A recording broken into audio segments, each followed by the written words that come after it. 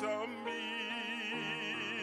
and like a flood his mercy reigns, unending love, amazing grace,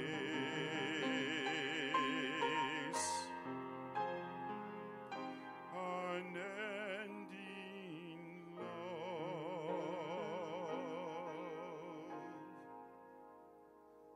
amazing grace.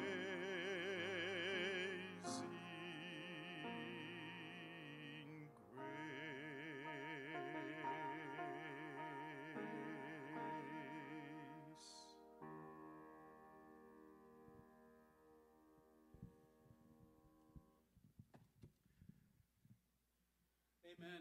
Thank you both for that reminder that it is by grace that we are saved and set free. Good morning, everyone.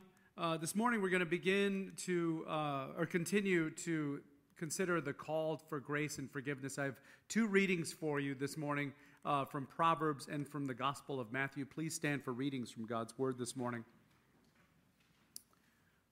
Our first reading is from Proverbs chapter 10. It's a bit of a preview. We're going to be walking through the book of Proverbs this summer together as a congregation. And Proverbs 10:12 says, "Hatred stirs up strife, but love covers all offenses." And then as we continue in the Gospel of Matthew, hearing the words of Jesus as he teaches, "You have heard it said to those of ancient times, 'You shall not murder, and whoever murders shall be liable to judgment.' But I say to you that if you are angry with a brother or sister, you will be liable to judgment. And if you insult a brother and sister, you will be liable to the council. And if you say, 'You fool,' you will be liable to the hell of fire. So when you are offering your gift to the altar, if you remember that your brother or sister has something against you, leave your gift there before the altar and go. First, be reconciled to your brother or sister. Then come and offer your gift." This is the words of the Lord. Thanks be to God. You may be seated. Good morning again. Before I get started teaching a bit more on what we just heard, strong words from Jesus, I want to tell you quickly about a mission trip that I took to Costco this week in this, what I call a season of second chances. And I always have to consider when I go to Costco a mission, because otherwise it's very frustrating. Because, we have 7 people in our house, right? I go there almost once, twice a month, and the bill is so astronomical, it's very upsetting. So I go, okay, Lord, this is a mission trip, and every time I've gone with that attitude, something pretty amazing has happened, sometimes small, and this one pretty significant. So I'm bringing my cartload up to the counter. I'm by myself. I don't have room even for the water. There's too much in my carts. But I'm bringing it to my cart, and I'm setting it on the belt, and I'm getting ready. And keep in mind, I know everyone else is busy too. There's not a lot of time, so I do keep it moving. I want to get out of there as well. But I noticed that the cashier at Costco was somebody I'd seen before. I'd had a little conversation with him maybe almost a year ago, kind of as things were starting to loosen up from COVID. And again, as we were keeping the line moving last year, he and I were talking about the need to see family again. And I told him, it'd been a long time since I'd seen my brother, who lives just in Ohio, but it's just been a long time since we've spent any time together. And he stopped bleeping, this was about a year ago, stopped bleeping, and he said, you really need to see your brother. It's very important to stay connected to family. And he really was like, okay. I was like, okay, great, I'll do it. So it was partly that, and then the circumstances of my dad getting ill and passing. In the last year, I was able to spend and still spending more time with my brother, and it's been really great. So as I get back, I'm like, oh, there's that cashier again, and he's bleeping through, he's doing his stuff. And I said, it's okay, you see 1,000 people a day, I'm sure you don't remember me, but last year we had a conversation about you saying I needed to see my brother and spend time with him, and I just wanted to thank you for those words. It really blessed me. I did actually spend some time with my brother this year. He stopped bleeping again. I'm sorry for keeping you waiting, by the way, if you were in line behind me. But he says, I don't exactly remember that, but I'll tell you why I probably did say that. He's like, I had a falling out with my brother about 7 years ago, and we hadn't spoken. And finally, he said, I reached out to him, and I said, buddy, we got to work this out. And he's like, and we did. And he starts tearing up now. This is in the Costco line, right? He's tearing up and he's saying, we had some kind of fallout. In the end, it was just like, we just need to get over it and reconnect. So we started becoming, close again. He's like, it's not perfect, but, we're back together and it feels good to be as a family again. Bleep, bleep, bleep. That'll be $348. So special moment kind of wrecked. But that just reminded me again, I was like so thankful for that because it reminded me that we are truly in a season of second chances. And we've noticed that with the weather as it's changed finally sort of from, the cold gray of winter to spring. And maybe your season of second chances looks like this with more of a baseball in it because you're spending more time at the field watching games, watching your kids, watching grandkids, hopefully just being outside and enjoying all the beauty of the weather. But it's so great that we tend to forget sometimes how miserable winter can be. That I always as the season changes, it can be a hindrance to us remembering, I've got to go work those kind of things out with brothers or sisters or family members or old friends that I have some falling out with. And so I've been calling on this to be a season of second chances, learning to live and give grace and forgiveness, especially in those places where we may be harboring onto unforgiveness. So I want to remind you that those teachings are online. This is the third of the fourth part of that series. And if you have not yet, it's good to go back and re-listen to those teachings. I think there's something important there for you. But a quick recap of one point that I wanted to point out to you from last week, which is that God forgives us not if we forgive others. Because we hear that in that Lord's Prayer, right? Lord, forgive us our sins. We say it every week, as we forgive those who sin against us. And that's not the only place the Word talks about this exchange or this relationship of giving and sharing forgiveness that we have received. But we can hear those words and even the words today and be like, maybe I'm not doing it. But I want to remind you again, God doesn't forgive us if we forgive others. God forgives us so we can forgive others. He sets us free. Our chains are broken so we can be vehicles and voices of freedom and grace to those around us. He, by His grace, wants to equip us for every good work, doing His will, that we may work in us that which is pleasing in Him through Christ Jesus. That's Hebrews 13:12. God doesn't forgive us if, He forgives us so we can be empowered to give and forgive forgiveness to those that have wronged us or we have wrong with. Let's look back quickly at those words of Jesus from Matthew 5. That's strong teaching. Sometimes people call it hard teaching from Jesus. I don't know if it's hard. It's maybe hard to follow up on, but it's important teaching.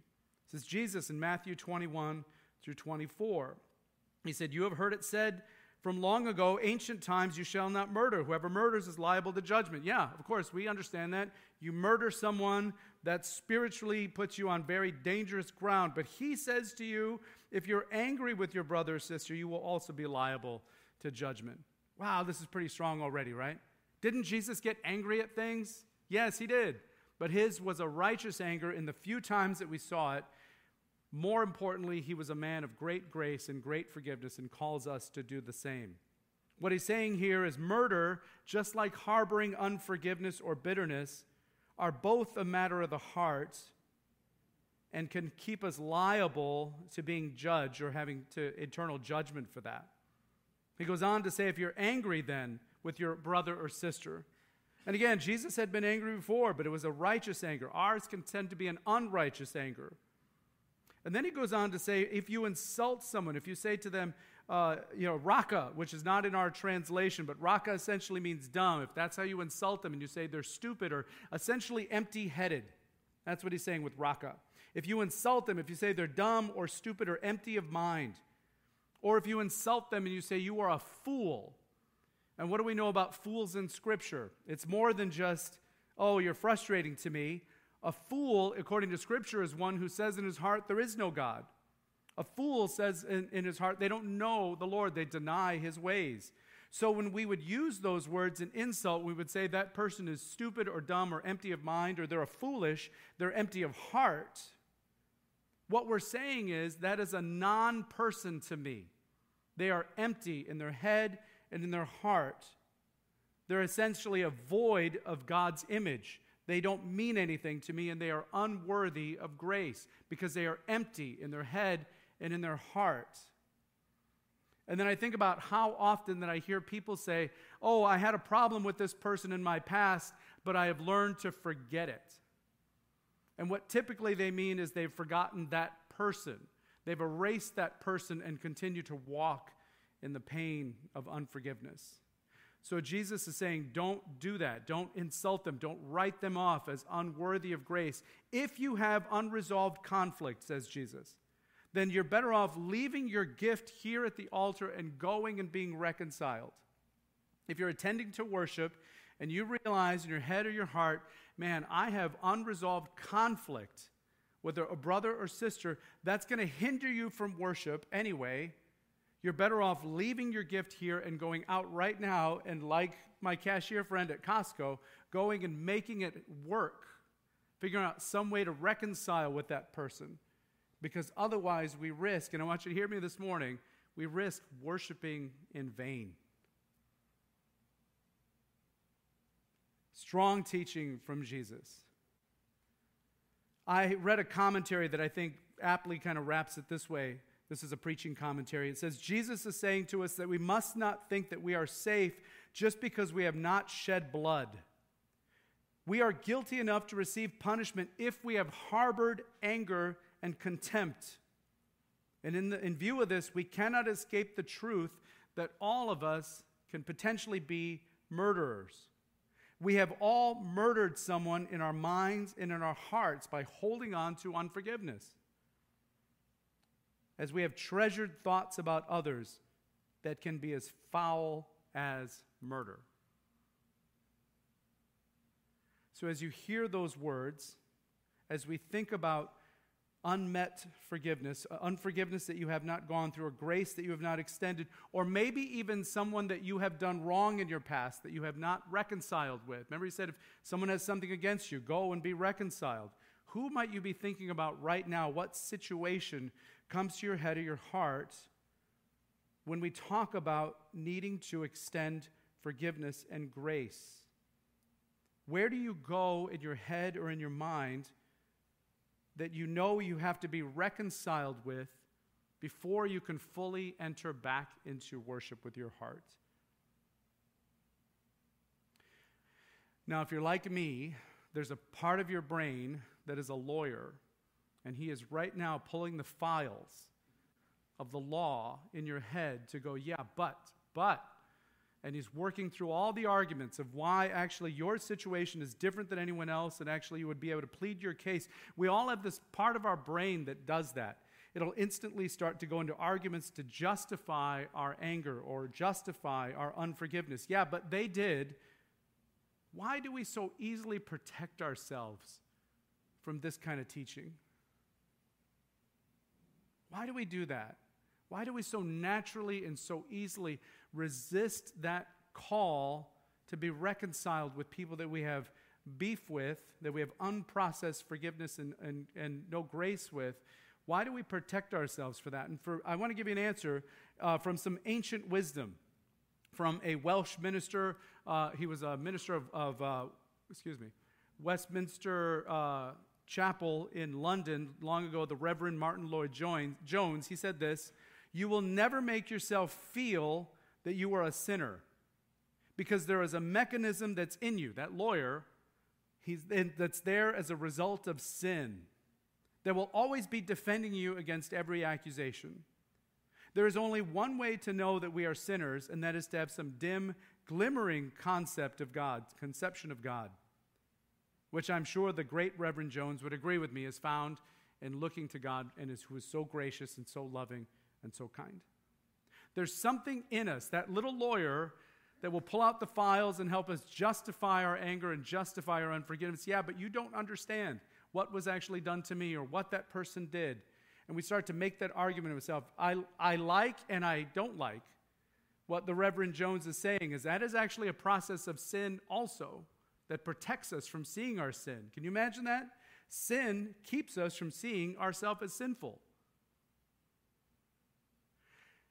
So what do? He says we look to a glimmering conception of God. And what would that mean? That's found in his grace and forgiveness. And the grace and forgiveness we know in Jesus Christ. So how do we begin? Now that hopefully I've aptly got you sitting upright, just as it's done to me many, many times and still continues to do, how do we begin a process of restoration? How do we begin a process of forgiveness with those that maybe we have unresolved conflict with? And maybe there's some memorable, maybe even sort of amusing step-by-step instructions that we can use to remember how we can start to process unforgiveness and find ourselves back at peace with God and peace with other people. Is there some way? And I started again to consult the ancient wisdom of Laurel and Hardy. The ancient wisdom of Laurel and Hardy, who had this little comedy bit. For those of you, I wasn't there at the time, just so you know. This was before me. They had a little comedy bit about who's on first. It was nicknames given to baseball players, okay? So the first baseman's name was who, and the second baseman's name was what, and the third baseman's name is I don't know. I'm not doing it justice. Let's just hear a little bit of it real quick. You know, strange it may seem, they give ball players nowadays very peculiar names. Funny names? Nicknames, pet names. Not as funny as my name, Sebastian Dinwiddie. Oh, yes. Funnier than that? Oh, absolutely. Yes. Now, on the St. Louis team, we have who's on first, what's on second, I don't know's on third. That's what I want to find out. I want you to tell me the names of the fellas on the St. Louis team. I'm telling you, who's on first, what's on second, I don't know's on third. You know the fellas' names? Yes. Well, then who's playing first? Yes. I mean the fellow's name on first base. Who? The fellow playing first base for St. Louis. Who? The guy on first base. Who is on first?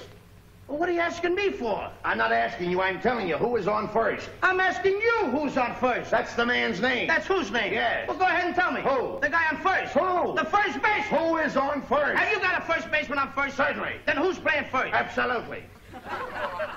Well, all I'm trying to find out is what's the guy's name on first base? Oh, no, what is on second base? I'm not asking you who's on second. Who's on first? That's what I'm trying to find out. Well, don't change the players. I'm not changing nobody. Take it easy. What's the guy's name on first base? What's the guy's name on second base?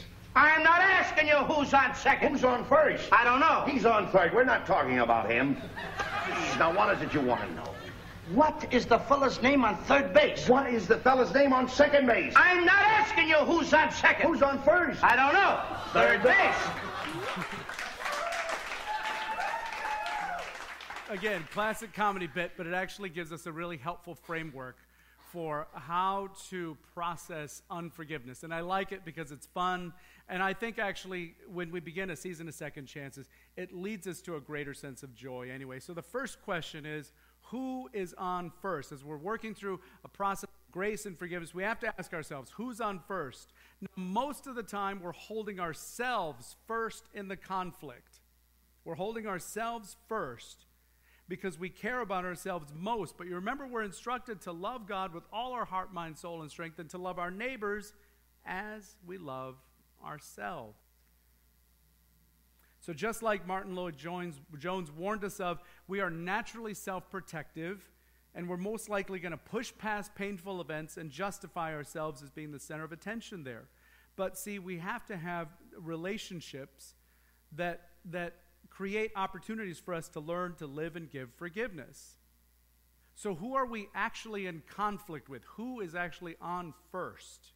And I find it's helpful when we talked last week about big picture forgiveness, those major characters in your story. Could be parents or grandparents or some significant figure in your deep past that maybe there's an unresolved conflict that will lead you to having continuing conflicts in the present. Let me give you an example. You know, I talk to couples often who are in marriage crisis, struggle even. And sometimes I've had to walk, unfortunately, with couples through painful separations.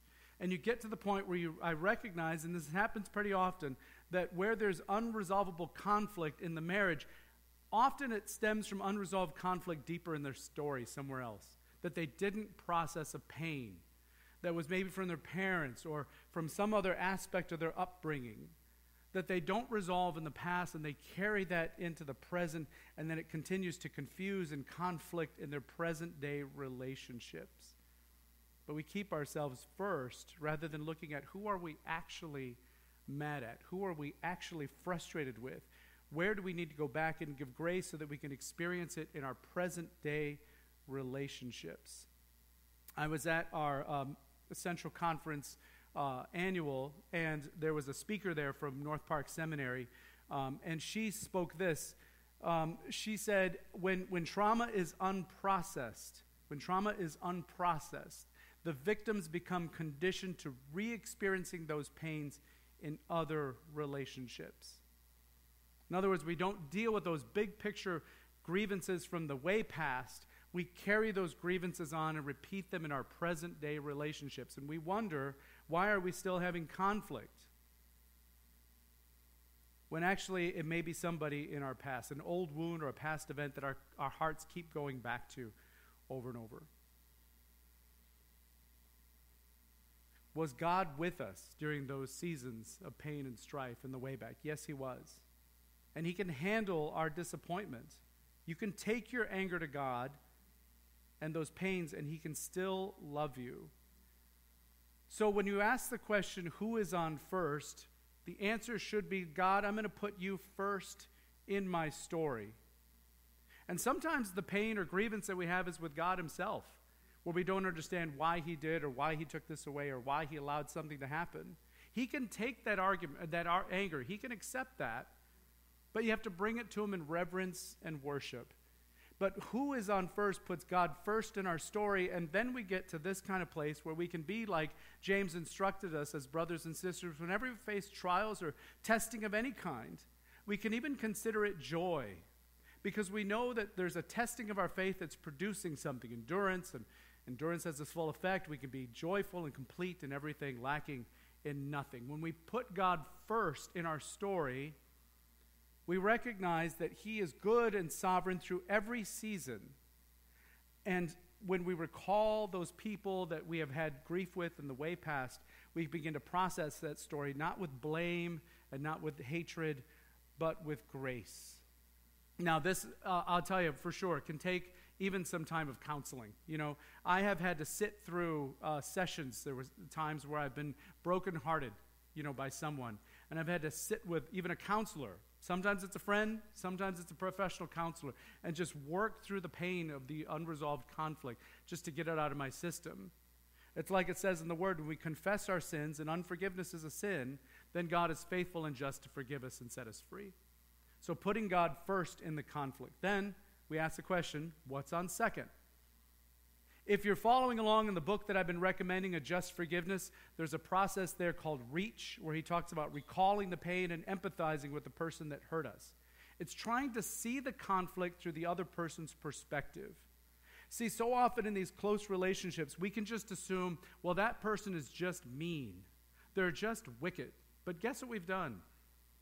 It's just what Jesus said. You're calling him empty of heart, empty of mind.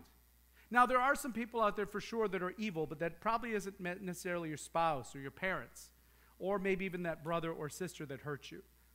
When we say what's on second, this is an opportunity for us to be honest about how we've been hurt without judging the other person. We begin to see it from their perspective. How were they feeling? Were they hurt? And did they bring that hurt into the relationship? What's on second means that we have received grace and forgiveness to be able to set others free. We have been set free. Our chains are gone, but we have been set free to give forgiveness and freedom to other people. Galatians 5 tells us this: we were called to freedom, brothers and sisters, but don't use your freedom as an opportunity for self-indulgence. Through love, become slaves to one another. The whole law is summed up like this: you will love your neighbor as yourself. However, if you bite and devour one another, take care that you're not actually consumed by one another. I know recalling those pains and those stories of the past can be really hard. Like I said, it really does help to have a pastor, maybe a counselor, a good friend, a mature brother or sister to walk you through those grievances of the past. But holding on to unforgiveness is really considered sin.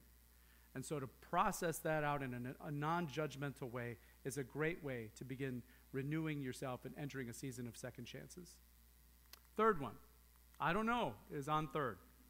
I don't know. Third base.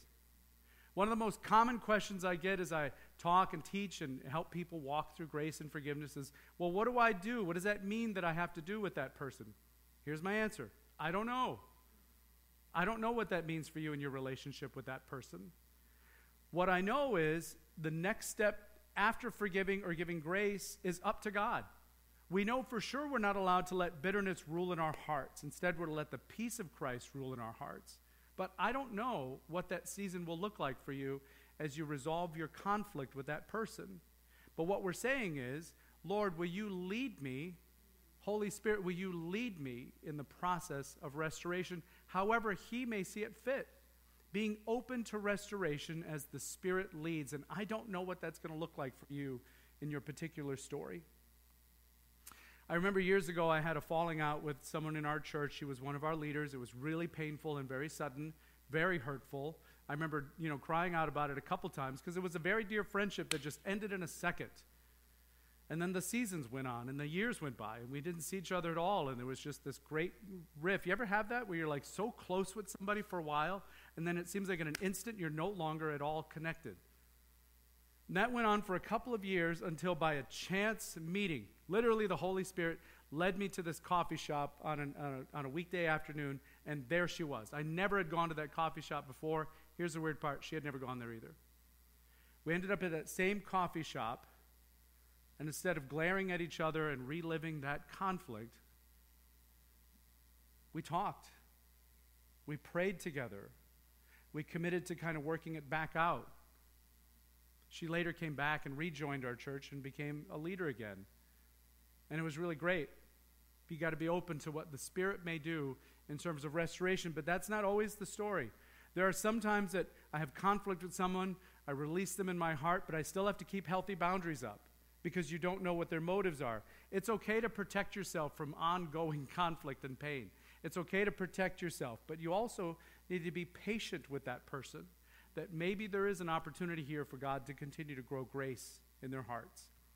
There are also times where in renewing friendship with somebody or fellowship with someone, there's no need for us to really continue in fellowship. There are times that restoration happens, that forgiveness is given, or a grace is exchanged, or maybe even offered in one way, but that doesn't mean we have continuing fellowship. This can be true. Lars asked me a while ago, what happens if it's somebody who's passed on? What if there's no opportunity for you to have forgiveness with somebody who maybe you had a conflict with, but they're gone. They're not with us anymore. That's why I always advocate for the idea of letting them rest in peace, and letting that conflict lay there as well. Being open to restoration as the Holy Spirit leads you. I tend to think of this in terms of my rule is Target. That's the other place I don't like to go. Target store, literally. My Target rule is, if I've had a conflict with somebody and I see them at Target, am I able to greet them and be genuinely cordial and nice, even if it doesn't mean we're going to stop and have coffee, Can I see you in Target and at least be kind and wish you well genuinely from my heart? To me, that's the Target test. Have I really, truly forgiven that person? But I also recognize with those kind of times, we may share heaven together, as if it's a conflict with a brother or sister. We may end up sharing the kingdom of heaven together, and I hope that's true.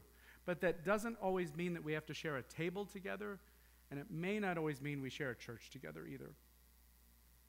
What's vital is being aware of what self-protective thoughts you're trying to keep up, but also letting the Spirit lead you in terms of what does restoration look like. Just look at this last passage before we go to prayer. It's Ephesians chapter 4. It says, "Don't grieve the Holy Spirit of God, with which you are marked with a seal for the day of redemption." No coincidence that it puts the following passage with it. "Put away from you all bitterness and wrath and anger and wrangling and slander," talking bad about others. There's the Target rule. "Together with all malice, the love of the fight. And be kind to one another. Be tender-hearted, forgiving one another, as Christ has forgiven you." So, who is on first is a great question, because it's answered in the love of God, our Father. He is truly on first. What's on second? The grace that we receive by faith in Jesus Christ, who sets us free so that we can extend freedom and grace to others. I don't know what's on third base in that conflict, but the Holy Spirit does, and it's allowing Him to lead you through a process of restoration. What I like about this is, it's a classic comedy bit that still has some fun to it, but it's actually decidedly Trinitarian as well. The love of the Father, the grace of our Lord Jesus Christ, and the ongoing ministry of the Holy Spirit be with you. Let's spend some time in prayer, and then we're going to respond in worship. Father, as we consider these words, strong words from Jesus, strong words from Scripture, Father, I ask you to search our hearts. Who's on first? Fathers, we might all be able to recall people or points or pains. Father, we recognize that you were never vacant in those moments. You were always there, extending your love over us. Father, this morning we set you first in our hearts, God of all mercy. And we confess, we speak it, and you know it, those pains, those hurts, that unforgiveness. And yet you still love us so fully. And Lord, what's on second is your grace. And we receive that fresh today as we receive new breath into our lungs. May we forgive as we have been forgiven. May we hear your great commandment to love you with all of our heart, mind, soul, and strength, and to love our neighbor, even those who we have unprocessed grief with, as we love ourselves.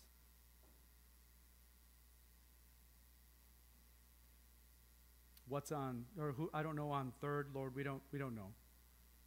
But we trust you, Holy Spirit. We trust you to lead us through these conflicts in a way that glorifies you and to close no doors that you don't want closed. And Father, I thank you that you are present with us, Father, Son, and Holy Spirit, through all these seasons of conflict, and always leading us, Lord, to that great and eternal season of second chances, where we'll be with you for an eternity, rejoicing in the grace we have because of your great love. In Jesus' name, amen. Let's respond with hymn number 606, Restore Us, O Lord.